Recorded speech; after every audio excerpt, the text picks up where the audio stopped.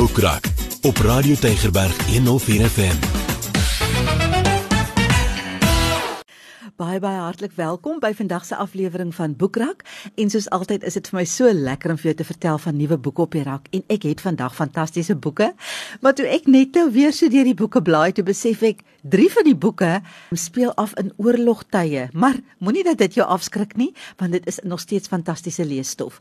Die eerste ene, hy kom ook daar uit die Tweede Wêreldoorlog, is geskryf deur Rautenbach, word uitgegee deur Naledi. Die boek se naam is Liefde in konflik. So 'n pragtige voorblad, maar in elk geval, dit gaan oor 2 jong mense natuurlik, Kevin Walsh, hy's 'n voetsoldaat, en Helen Townsend, sy's 'n mediese suster. En hulle is baie lief vir mekaar. Hulle ontdek eintlik die wonder van hulle liefde die aand voordat hierdie jong man vir die oorlog moet aanmeld.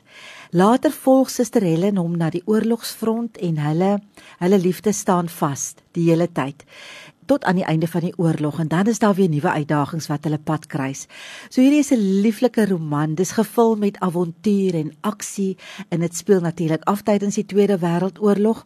Jy gaan lees van baie lief en leed, jy gaan lees van besondere deursettingsvermoë, wat jou regtig aan die hart gaan gryp. 'n pragtige storie, geskryf deur Rautenbach, Liefde in konflik. Dit word uitgegee deur Naledi.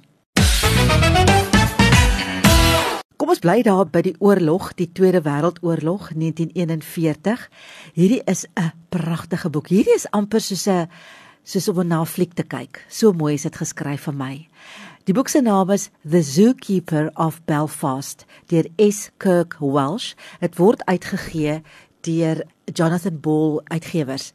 Nou, dit speel af in 1941, soos ek gesê het, die mans is weg, hulle het gaan veg, en diereliefhebber Hetty Quinn, sy word Belfast dieretuin se eerste opsigter of zookeeper. Nou, ek wil net gou by sê, hierdie is gebaseer op ware feite, né? So dit het regtig gebeur. Sy moet nou kyk na Violet. Violet is 'n 3 jaar oue Indiese olifant, en hulle vorm hierdie baie spesiale band.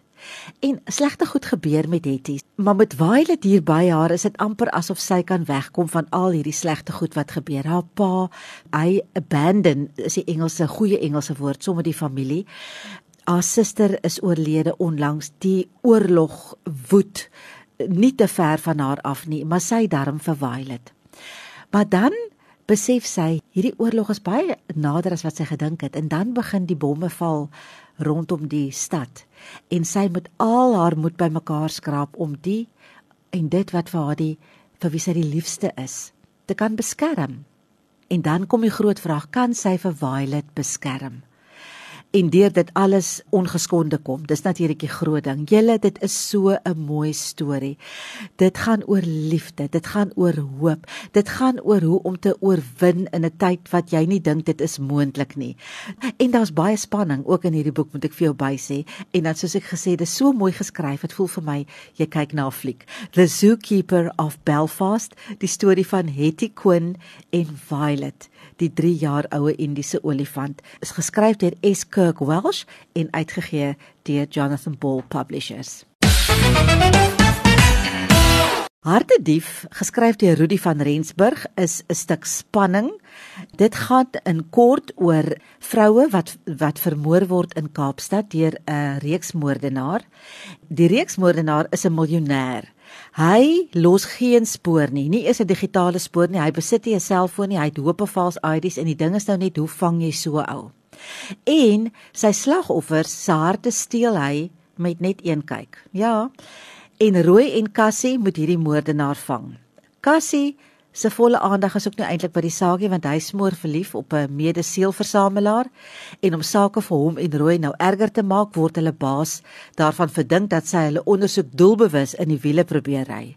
So daar is baie onweer aan die broei in die Kaap. Die boek se naam is Hartedief, geskryf deur Rudie van Rensburg, uitgegee deur Quelleri. Nog 'n boek wat uit die oorlog uitkom, die 3de ene, maar julle, dit is goed geskryf hoor. Vier susters, deur Gerda Taljaard. Nou Gerda Taljaard, dit was ook al die wenner van die Kyknet rapportprys. Nou hierdie boek gaan oor, soos die titel sê, 4 susters, en hulle word bymekaar gebring op Broedersdraai, die plaas, is daar 'n begrafnis. En hier is hierdie 4 susters vir die eerste keer in 'n lang tyd weer bymekaar en daar's onmiddellik spanning. Dis 1945, die Tweede Wêreldoorlog is aan die gang. Suid-Afrika is in 'n stryd tussen die sappe en die natte en die rooi lissies en die osse waar Brandreth. Dan is daar nou die 4 susters. Ek gaan nou nie uitbrei oor hulle nie, maar hulle is uiteenlopende geaardhede. Elkeen soek iets anders in die lewe. Maar Kitty, sy's die ene wat hierdie lot soort van, ek weet nie, amper by mekaar hou, maar sy soek ook na haar eie identiteit. En dan kom daar 'n Italianer. Hy's 'n Italiaanse kruisgevangene. Sy naam is Domenico Valente. Hy maak sy verskyning. Dan word al hierdie spanning wat op daai plaas is, letterlik op 'n spits gedryf. En hierdie 4 susters sien om na hom en hy kry inspirasie by elkeen van hulle vir sy skilderkuns. Jy moet nou maar self bietjie verder gaan lees oor hierdie boek. 4 susters deur Gerda Taljaard. En dit is 'n roman. Dit speel af in die tradisies van die plaastyd en van die natte en die sappe en al die politieke onderstrominge van daai tyd. Maar jy gaan ook die panoramiese agtergrond van die oorlog gaan jy daarin kry. Dis baie boeiend vertel. Dis 'n fyn verhaal van hierdie vroue se ontdekkings oor hulle self, hulle mans, hulle kinders en natuurlik mekaar. En partykeer is hulle kwaad en partykeer is hulle weerloos. En dis sommer net 'n speel af teen 'n mooi stuk geskiedenis, wil ek eintlik sê. So 4 susters deur Gerda Taljaard, uitgegee deur Penguin. My laaste een van vandag. Hierdie is regtig 'n mooi werk. Dit is 'n lywige boek met fantastiese foto's in. Nou as jy lief is vir die koningshuis, dan moet jy hierdie boek vir jou kry. Gyles Brandreth het die boek geskryf. Die boek se naam is Phillip, The Final Portrait. En dit word uitgegee deur Jonathan Ball Publishers.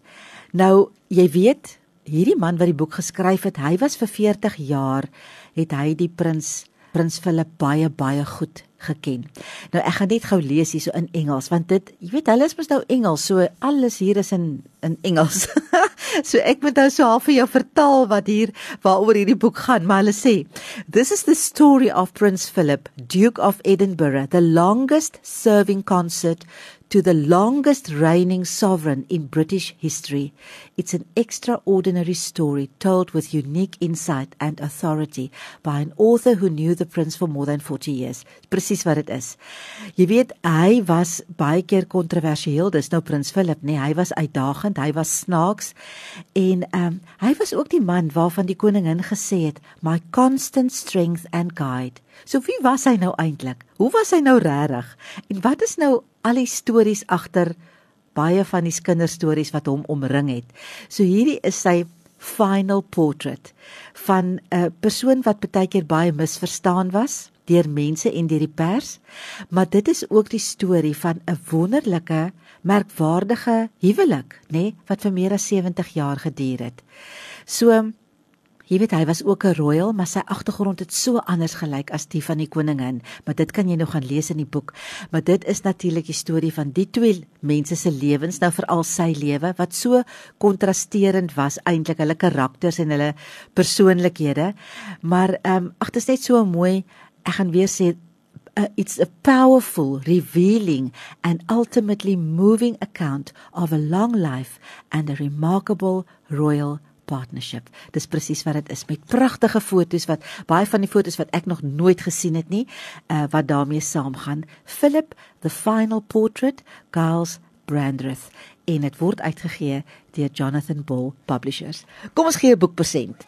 Ek gaan hierdie baie mooi storie, Liefde in konflik, geskryf deur Rautenbach, gaan ek persent gee vandag. So wie is die skrywer van Liefde in konflik? Laat weet vir ons, en dalk as jy die wenner van die boek, dan kan jy hom kom haal. Dis hoekom nou so lekker koud. Dan kan jy vir jou lekker warm in 'n hoekie tuis maak en hierdie pragtige boek lees, Liefde in konflik deur Rautenbach. So van my Ingrid, tot ons weer volgende week lekker saamkuier by die Boekrak, sê ek dan eers, totsiens.